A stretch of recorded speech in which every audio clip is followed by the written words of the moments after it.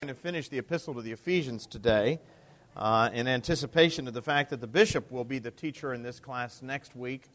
The bishop is here for confirmation next week, and just so you're forearmed, we have 70 confirmands, so that is great news.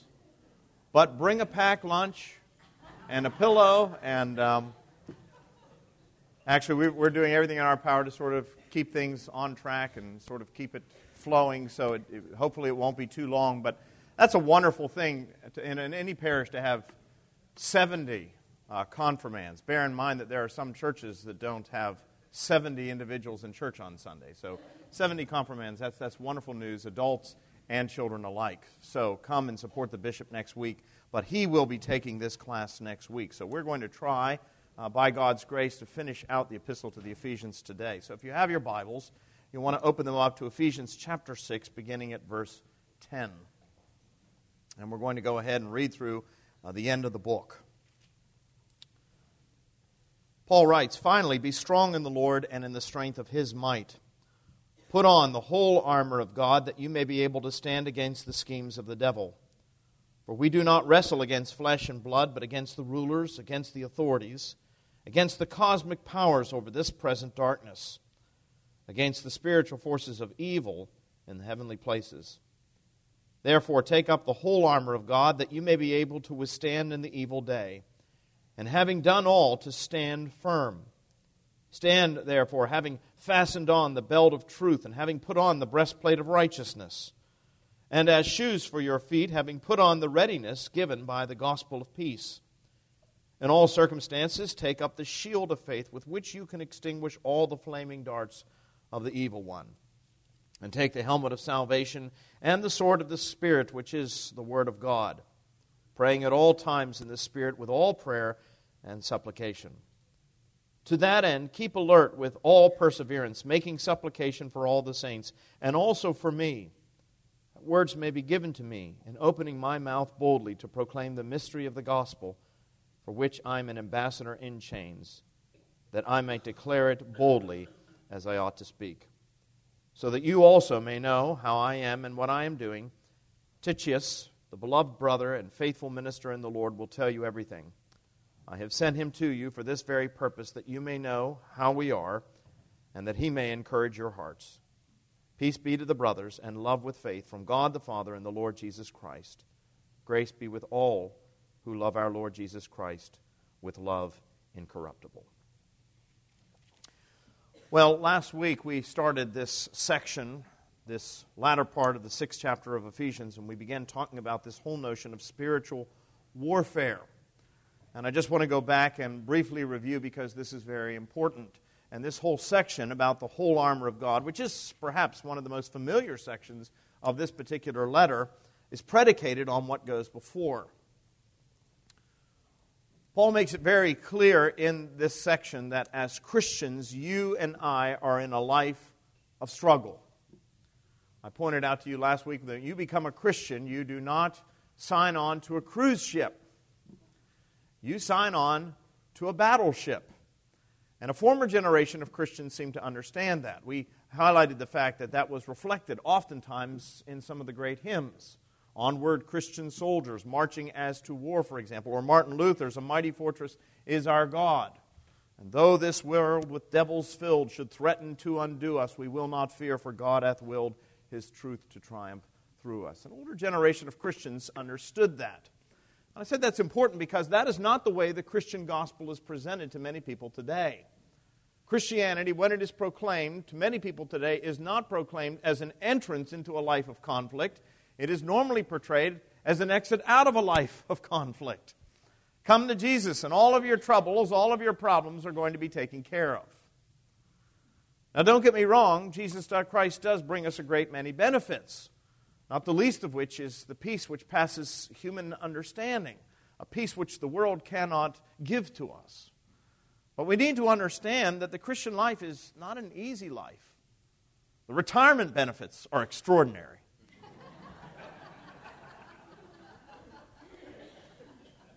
But the present life is anything but easy. Jesus himself, I think this is to his credit, acknowledged that. Jesus did not share the gospel the way we might sell a product, by accentuating the positive and eliminating the negative. Jesus actually said, anyone who would want to be my disciples must first take up his cross, deny himself, and follow after me. Well, that's hardly accentuating the positive. And yet that's what Jesus said. He said, yet, whoever seeks to save his life in this life will what? Gain it. Whoever seeks to lose his life will gain it. And whoever seeks to gain his life or his soul in this life will ever surely lose it. So we need to understand that we're involved in a battle. And we should not be surprised if we are under attack. In fact, that's one of the sure signs that you actually are living out the Christian life, that you are facing opposition from the culture, you're facing opposition from the world. There's an old expression that comes out of World War II. It was used by pilots and those who were on bombing missions. They used to say, you only catch flak when you're over the target. You know what flak is, don't you? It's anti-aircraft fire. And that's how they knew they were over the target, when they started to catch flak. Well, oftentimes in life, that's the way it is as a Christian. You'll know that you're over the target when you begin to get flak, when you begin to get opposition and pressure from the outside culture. So Paul makes it very clear that Christian life is a struggle. And he makes it very clear who our struggle is against. He said our struggle is not against flesh and blood. Now, I pointed out last week that the minute you say that our struggle is not against flesh and blood, people begin to tune out because they think, well, if it's not flesh and blood, then it's not real. Because we live in a world in which we are skeptical of anything that is in the spiritual realm. But the early Christians were not skeptical about these things. What's more, Jesus was not skeptical about it. It's very interesting to note that all four of the Gospels begin in a slightly different way. You ever notice that? Matthew and Luke have these genealogies, and they tell the story of Jesus' birth. John's Gospel goes back even before that. In his prologue, he talks about the pre-existent Logos. In the beginning was the Word, and the Word was with God, and the Word was God, and the Word became flesh and dwelt among us. Mark's Gospel doesn't tell us anything about the pre-existent Logos, and he doesn't tell us anything at all about Jesus' genealogy or his birth. Instead, Mark begins his narrative where? On the banks of the Jordan River with John the Baptist. Now, what's interesting is that while all four of the Gospels begin in a slightly different way, they all converge at that point. The story of Jesus all comes into focus there on the banks of the Jordan River, where Jesus goes down into the waters to be baptized by John, and John tries to prevent him. Why does John try to prevent him? Because it's a baptism for repentance. That's what it is. John came out into the wilderness saying, repent, for the kingdom of God is at hand. The king has arrived, so now it's time to get serious about this. And of course, Jesus comes down to be baptized by John, and John tries to prevent him because Jesus has no need of repentance. In fact, John says, if anybody should be baptized, it should be me. You should be baptizing me, not the other way around. And Jesus said, no, this is to fulfill all righteousness. A very powerful scene, because what Jesus is doing is he is formally associating with us in spite of the fact that he's nothing like us. It's his way of saying, I am prepared to take upon myself the burden for sin by associating with these people, even though I am nothing like them. And you know, he goes down into the waters, and he is baptized by John, and as he comes out of the water, what happens? All the Gospels tell it. We're told that the heavens are torn open. The Spirit descends upon him like a dove. And a voice comes from heaven saying, this is my beloved Son, listen to him. I describe it as a coronation ceremony, because that's really what it is. God the Father bestowing his grace, mercy, and what's more, his honor upon the Son. It's this great moment. But what is the very next thing that happens to Jesus? This is this great moment. The next thing we're told is that he is driven out into the wilderness to be tempted for 40 days by the devil. Now, the reason I tell you all of that is just to remind you that if Jesus took the devil and spiritual things seriously, then we ought to do the same as the followers of Jesus Christ. It just stands to reason. So Paul says our struggle is not against flesh and blood, but instead he says our struggle is against what? Against the rulers, the authorities, and the powers. And we looked at those closely last week. We said rulers are not just talking about individuals. We're talking about regions. A person who rules over something rules over a region. He has dominion or influence over a region. And there are certain parts of the world that are very, I think, demonic. They are dark places in the world. And if you've ever been to them, you get a sense of that. That was often true of many parts of the British Isles in a previous day. I quoted to you from that poem by William Blake. It refers to those dark satanic mills. And it would take literally centuries for Christianity to drive that darkness out. There are some parts of the world that are just dark. There are some parts that were lightened, but now they are becoming darkened as we allow these things to creep back in. But Paul says that's one of the things we're struggling against. He said we're struggling against the authorities. What does he mean by that? Not, again, just individuals, but the values, those things that have influence or authority over our lives. And then he says powers. And we said powers really here is what we would think of as authorities. That is to say, controlling influences. Those things that tell us what the standards of a particular culture ought to be. Hollywood is a great example of controlling influences today. The media is a great example of controlling influences today. So Paul says this is what we are battling against. And that is why I said in Bunyan's great work, Pilgrim's Progress, he talks about this picture of the Christian, the main character in the story, being in a constant battle against a serious foe, Apollyon. Now, that's a word from the Old Testament, from the book of Revelation, which means the disruptor. And that's what the devil comes to do. He comes to disrupt our lives, to disrupt the joy, the peace, the hope that we might otherwise have. Now, we said this is a serious enemy that we are battling against. That's why Luther said his craft and his power are great. Peter describes him as a roaring lion. Revelation, we said, describes him as Apollyon, the great disruptor. Furthermore, he is crafty. We pointed that out. He's been around for a long time, longer than you and me, and he's learned a few things. He has been an astute student of the human condition, and he knows how we act. And he can anticipate, if he does one thing, what we will do in response to it. He doesn't always come as a roaring lion. He does come to devour, but he doesn't always appear as a roaring lion. Sometimes he appears as an angel of light. You'll recall that he beguiled Eve. He tricked her. He didn't terrify her. So he's crafty. And we said he knows when to strike. Oftentimes he strikes when a believer is young in the faith. They've confessed their sins and they've repented and they're trying to walk on the narrow path, but then they fall, as we all do from time to time. And the devil comes along and accuses them and says, well, you were never a Christian to begin with. Look at this. If you were serious about your faith, you would never have done what you have just done. That was a passing fancy. So he accuses us. That's exactly what he does. He plants the seed of doubt. He even did that with Jesus, you'll recall. Jesus had just come up out of the waters of baptism. The Father had said, "This is my beloved Son. With him I am well pleased." But how does the temptation go in the wilderness? The devil comes to him and says, "If you are the Son of God, turn these stones into bread. If you are the Son of God, throw yourself down off the pinnacle of the temple. For sure, he will not allow you to even dash your foot against a stone. He will send his angels to bear you up." What's interesting is if. You notice that word if? If you were really a Christian, you would not be acting the way you are. If you were really a Christian, you would feel much more guilty for the things that you have done. That's how the devil comes. He comes and he accuses us. And oftentimes he does that when a believer is young. He does it when a believer is afflicted, because oftentimes when we're going through a difficult time and people can't understand it, we have a tendency to withdraw. I have noticed that particularly with people who have lost a loved one. I can't tell you how many times people have told me after they've lost a spouse in particular how difficult it is just to get out in public again. Sometimes going to church is very difficult because they have to run into people. They don't even like to go to the grocery store because they're afraid of running into people. And if they run into people, what happens? They've got to go through the whole thing again, and then they begin to fall apart in public, and it's so much easier to do what? To sort of withdraw.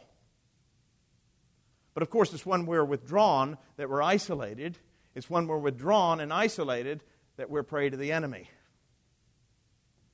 That's exactly what the enemy wants to do. He wants to isolate us and defeat us in detail.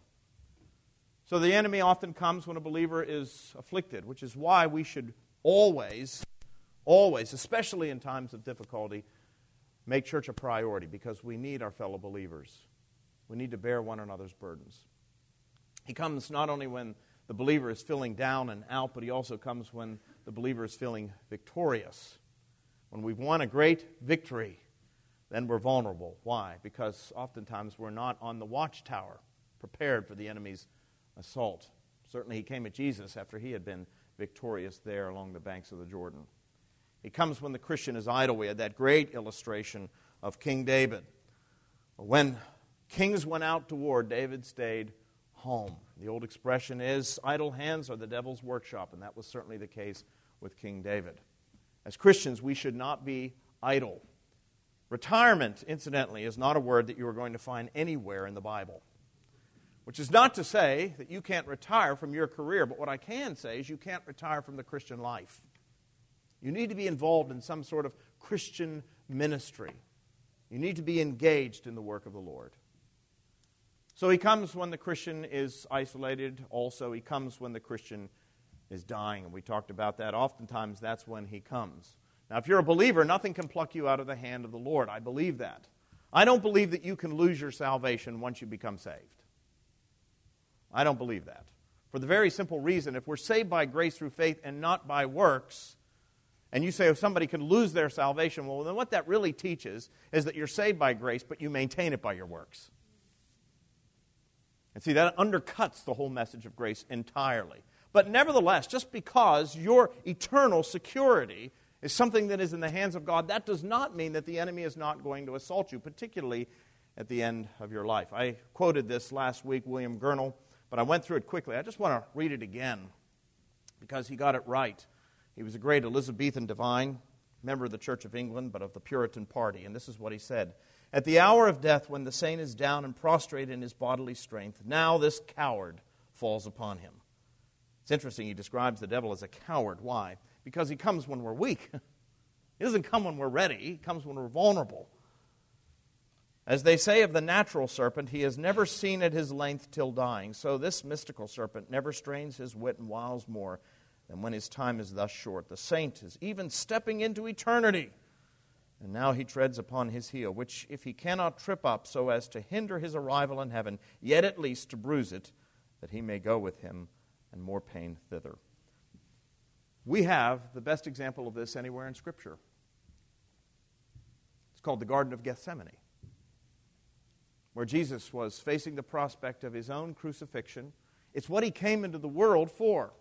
I've not come to call the what? The righteous, but to call sinners. Jesus Christ came into this world and was born in Bethlehem for the express purpose of dying.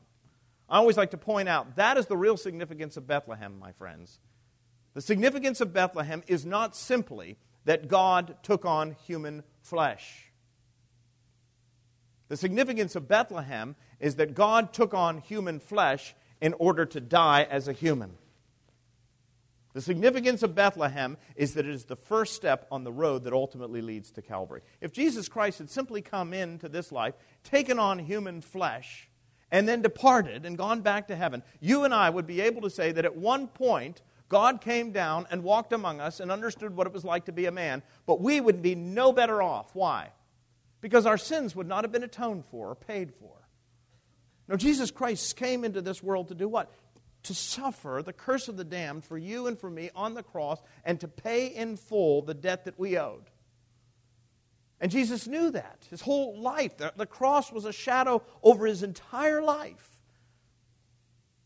And yet never did the devil assault him more.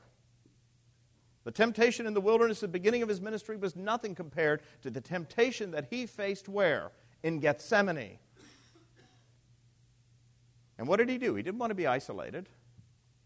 He went to his friends and he said, watch with me. Now they didn't, unfortunately. He said, how sad it is that the flesh is willing, or the spirit is willing, but the flesh is weak. But Jesus knew he didn't need to be isolated. He was fully God, but he was fully man, and he struggled with all the things that we struggled with. He was tempted as we are in every way, yet without sin. And Gethsemane is a perfect example of that. There at the very end, the devil was straining himself more than ever. He knew that he might not be able to deter Christ from going to the cross, but he was going to make it as painful for him as possible to embrace his mission in life. Now, if that is true of Jesus Christ, and Jesus said to his disciples, if the world hated me, it's going to hate you. As the world treated me, so the world is going to treat you. Should we expect anything less than struggle in our lives as Christians? Now, as I said, part of the problem is that we live in a different kind of age. We think we're more enlightened than people lived in a former age. In 1794, Thomas Paine wrote a famous book. Most of you, I think, are probably familiar with it, The Age of Reason. Most people don't know the subtitle. I had to look all over the internet to find a cover that actually had the subtitle. The subtitle of The Age of Reason was, Being an Investigation of True and Fabulous Theology. True over and against false theology, and fabulous over and against supernatural theology. That's what Thomas Paine was getting at. Basically, what he was saying is we don't believe in that sort of supernatural thing anymore. There may be a God, but if he is a God, he's like a great clockmaker. He winds up the world and he sets it on the mantle and it goes on its own, but he does not interfere. He does not interfere. That's the picture. It's the deist form. That's right, the deist form of God. Instead, it's the controlling influence of this life that really matter. We see that today. What are the controlling influences we face? Well, the media telling us what really matters, what's really important. Hollywood, we pointed out before, academia, and sometimes, I'm sorry to say, even the church. Sometimes even the church frowns upon these things. All things that are designed to lead us astray from what the biblical witness really is. When I think about the pulpit, I'm reminded of something Martin Luther once said. Luther said, if you're ever looking for the devil, be sure to look in the pulpit.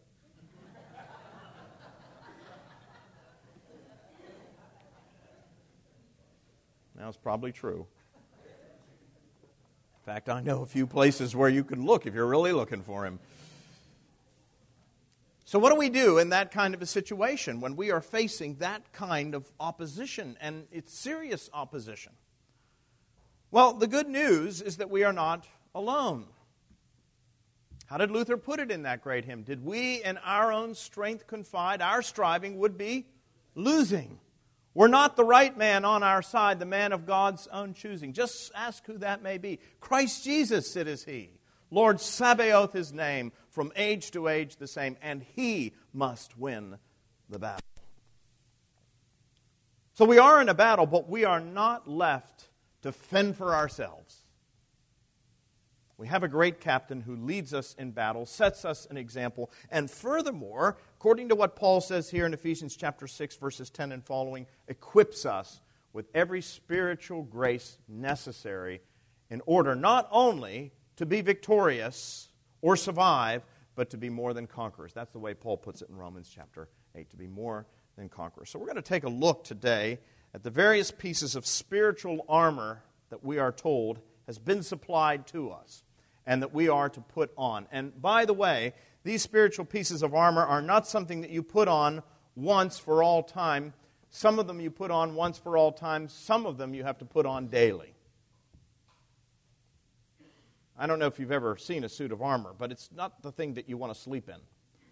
It's rather uncomfortable. So you've got to put it on every day when you rise up. We have a song that we sometimes sing. It's a modern hymn. O church, arise and put your armor on. Hear the call of Christ your captain. That is exactly what Paul is saying here. Church, arise and put your armor on. Now, when Paul talks about the armor here, each of these pieces corresponds to pieces of armor that were carried by a Roman soldier. Paul, of course, operated in a Roman culture, a Greco-Roman culture in the first century. This was the age of the famed Pax Romana, the Roman peace. The Roman Empire was vast and it was powerful, and it maintained the peace by force. Everywhere you went in the ancient world, you would encounter Roman soldiers, legionnaires. There was always at least a small company of soldiers, even in the smallest of villages. There was a large contingent near Jerusalem that was brought in. The headquarters was actually at a place called Caesarea Maritima. Some of you have been there. Paul was eventually imprisoned there at one point. But they would be brought into Jerusalem. And there was a large fortress there in Jerusalem called the Antonia Fortress. Portions of it are still there today. When you go to Jerusalem, you can see them. That was the headquarters of the Roman garrison. Anybody who lived in Jerusalem saw Roman soldiers. When Paul went to the city of Philippi and preached the gospel there, he faced a great deal of opposition because some people accused him of advocating things that were not lawful for Romans to practice. Well, that was a city that had been settled by former legionnaires or soldiers of the Roman army. They're very proud of their Roman identity. And they took offense at some of the things that Paul was saying. So Paul was familiar with Roman soldiers. He saw them. And furthermore, you'll notice that throughout his writings, I think Paul was somebody who was interested in the military life. And I think he was also interested in athletics because he frequently draws his illustrations from the military and from athletics. He talks about, I have fought the good fight, I have finished the race, I have kept the faith, and now there is stored up for me a crown of life, the crown of victory, the laurel wreath, which the Lord himself will give me on that day. So Paul frequently uses these images, and that's the image that he employs here. He uses the image of the military here. And every one of the pieces of the spiritual armor that he talks about corresponds to a piece of armor that he would have seen on the body of a Roman soldier. So let's take a look at them. He says, finally, be strong in the Lord and in the strength of his might. Put on the whole armor of God, that you may be able to stand against the schemes of the devil. There was a famous Chinese evangelist some years ago called Watchman Nee. If you ever pick up one of his books, you can find them on Amazon. He's a wonderful writer. Watchman Nee was his name, N-E-E. But he wrote a book called Sit, Stand, Walk. And basically what he said was that, and incidentally, it was an exposition of Ephesians. One of the things he said is that Jesus Christ has won the victory for us. I like to point out sometimes that you and I may be involved in a conflict, but we need to remember as Christians that the outcome of the conflict is not in doubt. If Easter teaches us anything at all, Easter teaches us that Jesus has already won the war. Now, we are still involved in battles, but it's a mop-up operation. But we've already won the war. Jesus has already won the war. The enemy doesn't want to admit that he's defeated. Sort of like one of those Japanese soldiers who never got the message that Japan had surrendered the war and stays on some island for the next 40 years awaiting to be relieved. Well, that's sort of where the enemy is right now. We have already won the war, but we are engaged in a mop-up operation. And what Watchman Nee was basically saying was that Christ has already won it. That's why he says, sit. In the ancient world, when a judge came in to render a sentence, he would stand up. Now, that's different from the way it works in our system today. The judge comes in and sits down at the bench and renders a decision and drops the gavel. But in the ancient world, a judge would come in and he would stand up, render the decision, and then he would sit down, and sitting down signified that it was final. It was like the dropping of the gavel. This is why we're told that Jesus Christ in the Creed, when he had finished his work and on the third day rose again, ascended into heaven and sat down where? At the right hand of the Father. That was the signal that his work was finished. It was a full, perfect, and sufficient sacrifice, oblation, and satisfaction for the sins of the whole world once offered. It was done. So Watchman Nee says that in our battle, we need to remember that Christ has already won the victory. And he sat down at the right hand of God the Father. And now our job is what? What's the second part of that? Watch, sit, stand, and walk. Second part of that is for us to stand our ground, to stand in the victory that Christ has already accomplished on our behalf. And that's what Paul is saying here. He says, finally, be strong in the Lord and in the strength of his might. He's won the war. Put on the full armor of God that you may be able to do what? Stand against the devil. Your job is to defend the territory that's already been won. Jesus has already conquered. Your job is to stand and defend the territory that has already been won. He says, first of all, stand then with a belt of truth. With the belt of truth fastened on. The belt was not technically a part of the Roman soldier's armor, like the breastplate or the helmet. But it was an essential part of his equipment because it held all of the other pieces of equipment in place. And furthermore, it sort of hiked up his skirt so that he was capable of running. And it was fastened. It was made of leather. It was a leather girdle. It was fastened tight. And it made a person feel strong. And as I said, every other piece of armor was connected to it. The breastplate had to be connected to the belt. The sword was connected to the belt, and so forth. And so when Paul says we are to put on the belt, he says that which holds all things together, that which is the first piece of armor that we have to put on is the belt of truth. Now, the question we ask is, well, what does he mean by the belt of truth? This can be taken in two ways. It can mean truth with a capital T, what we would call objective truth. Jesus said in John chapter 14, he said, I am the way, the truth, and the life. No one comes to the Father but by me. Now that is a bold and audacious claim, but that's what Jesus said. So when we talk about buckling on the truth of the gospel, that is part of what I think Paul is talking about. He's saying we have to buckle on the truth of God's word revealed. As Christian people, we buckle on the great doctrines of the Christian faith. That's one of the reasons why every Sunday, immediately following the sermon, we stand up and we profess our faith in the words of the Nicene Creed, as Christians have done since the year 325. What are we doing? We're buckling on the truth. And we should be able to do that with confidence, not with our fingers crossed.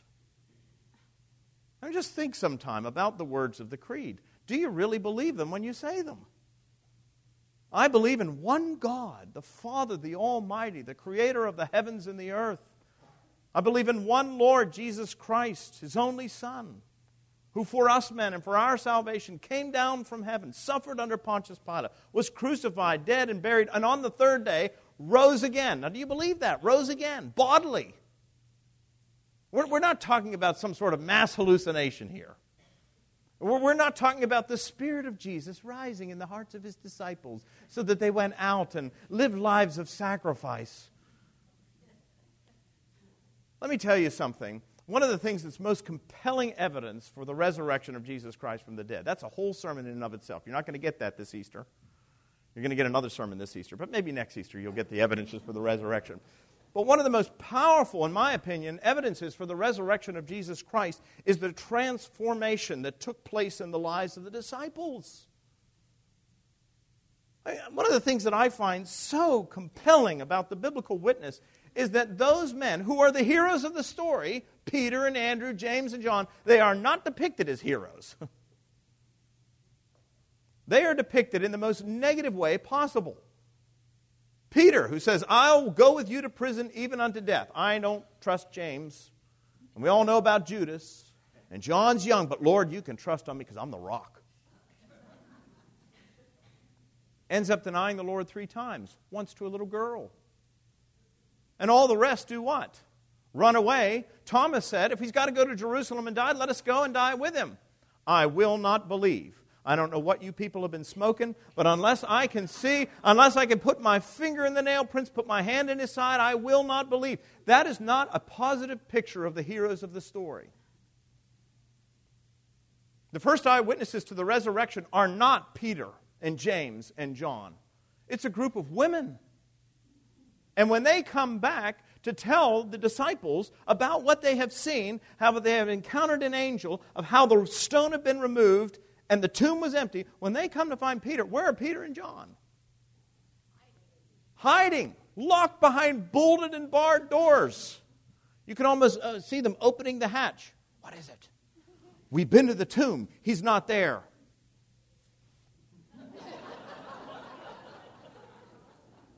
What did you say? And that's the picture you get. They're cowards. They are hiding for fear of the Sanhedrin, the very body that had condemned Jesus to death, because they know that if they're found out to be His followers, what had happened to Him was going to happen to them. Then you turn 2 pages in your Bible, and all of a sudden Peter is standing up and preaching to the very same Sanhedrin that had condemned Jesus Christ to death. Now you say, well, what brought about that change? These men who had all hooked it, run away. All of these men that were cowards, that were locked behind bolted and barred doors, every single one of them, according to tradition, with the exception of John, died a martyr's death. Peter upside down, Andrew on an X-shaped cross. Only one, John, survived, and he died in exile on the Isle of Patmos. Now, what in the world accounts for that kind of a change? I'll tell you what accounts for that. Somebody coming back from the dead. That'll persuade you.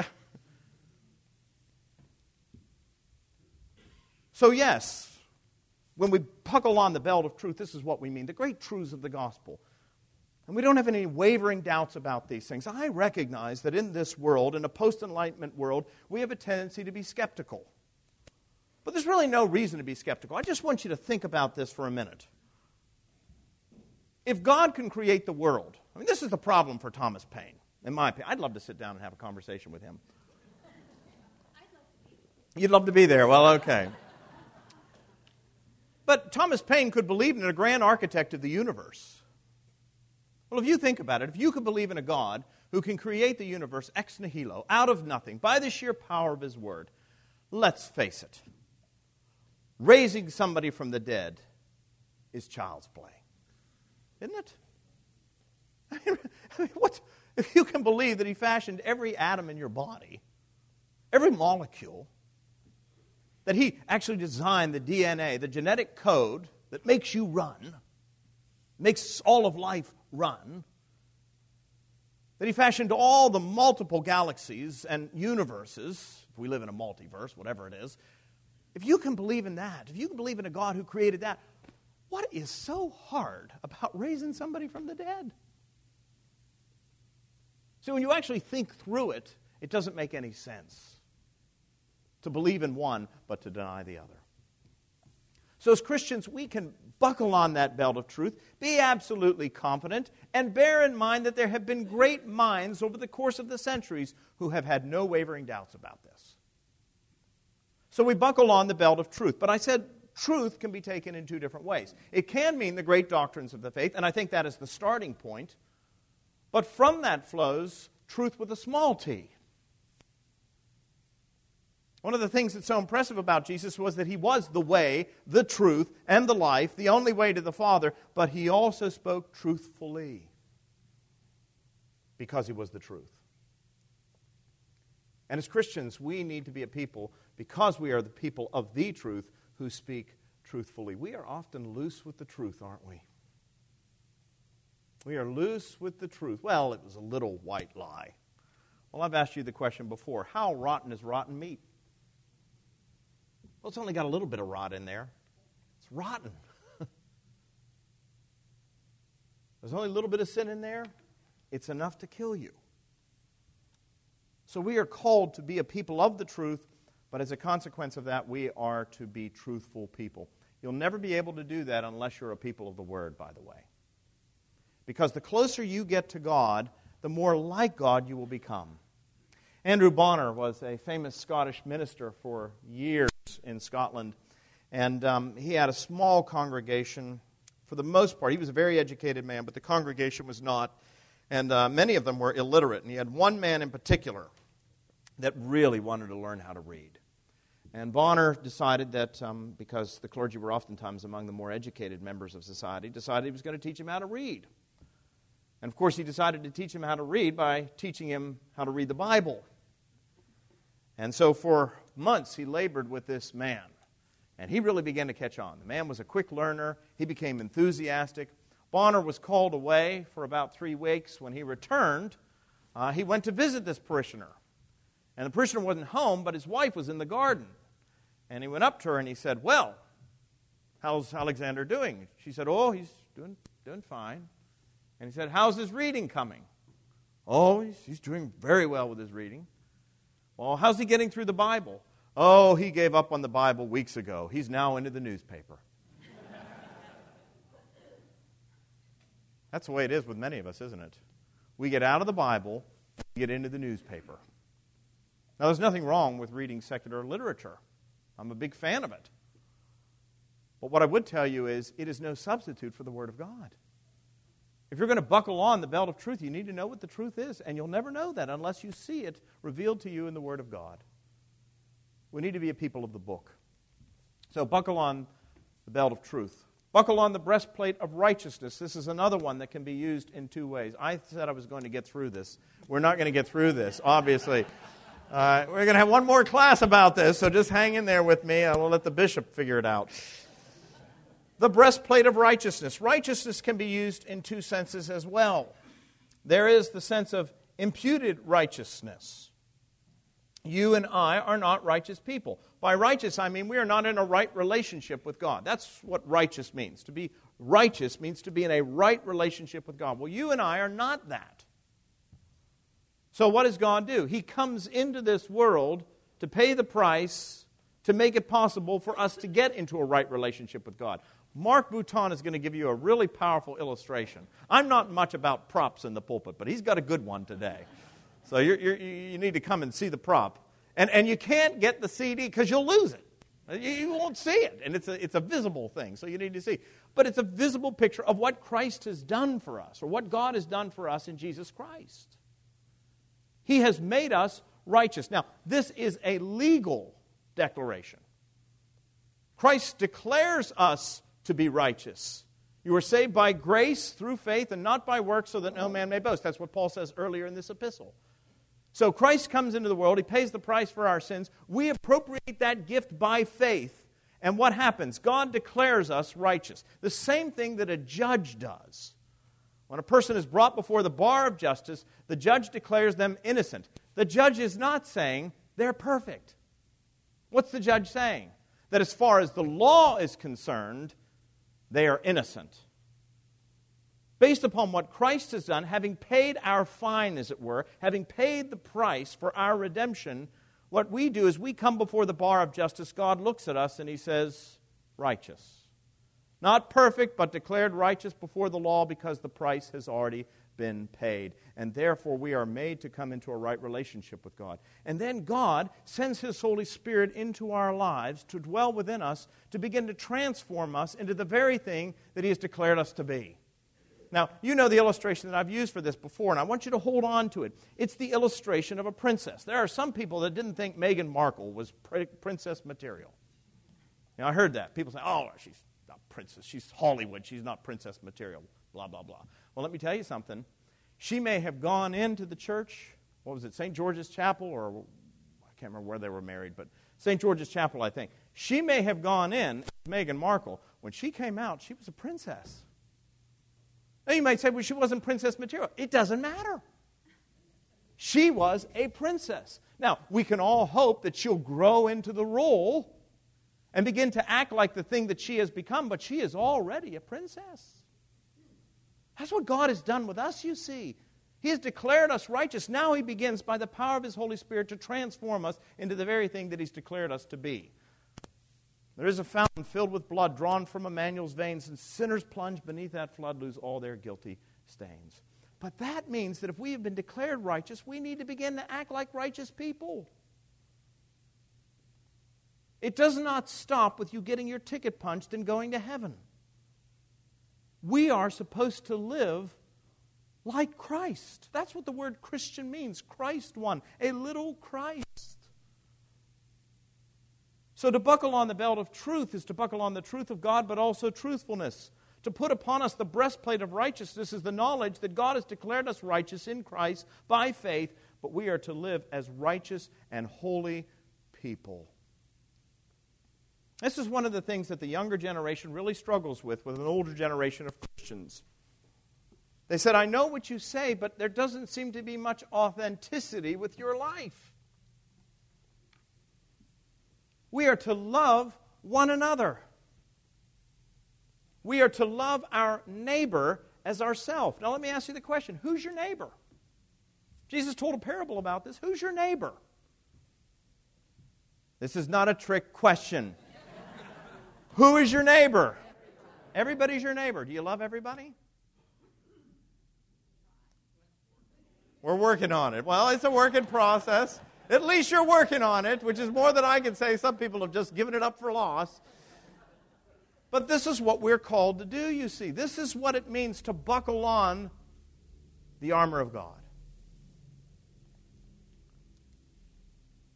It's 10:16. Well shod. we'll get with that next week, or 2 weeks from now. I want to finish up with well shod. We'll deal with the shield of faith because it's very interesting. Roman soldiers actually had 2 shields.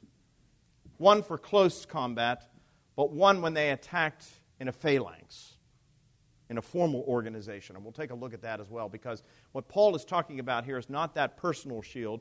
He's talking about marching in order, in a formation. And then we're going to look at the most important piece of the armor, of course, and that is the sword of the Spirit, which is the only piece of armor that is used not only for defense. Every other piece is for defense, to stand. But the last part of Watchman Nee's picture is what? Sit, stand, walk. Well, we are to stand our ground, but we are also to go on the offensive as the church. The Scripture says that the gates of hell shall not prevail against the church. You know, it's interesting, when most people think of that expression, the gates of hell shall not prevail against the church. I don't know why they think this, but they think of the church as being behind the gates, being attacked by hell. But it says the gates of hell will not prevail against the church. Gates don't attack. Gates are for defense. And it's not the gates of the church, it's the gates of hell. It's the gates of hell that are closed, and we're doing the attacking. And the gates of hell will not prevail against the church. In other words, you may maintain property on the defense, but you don't conquer territory by being on the defense. You have to be on the offense. C.T. Studd was one of the great muscular Christians in the early part of the 20th century. He was a famous cricket player, the most famous cricketer in all of England. And he gave up a very promising athletic career in order to go into the mission field. And somebody asked him why. He said, some people want to live a comfortable life within earshot of the chapel bell.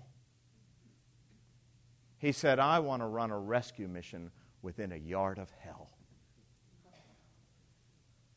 That's the Christian life, my friends.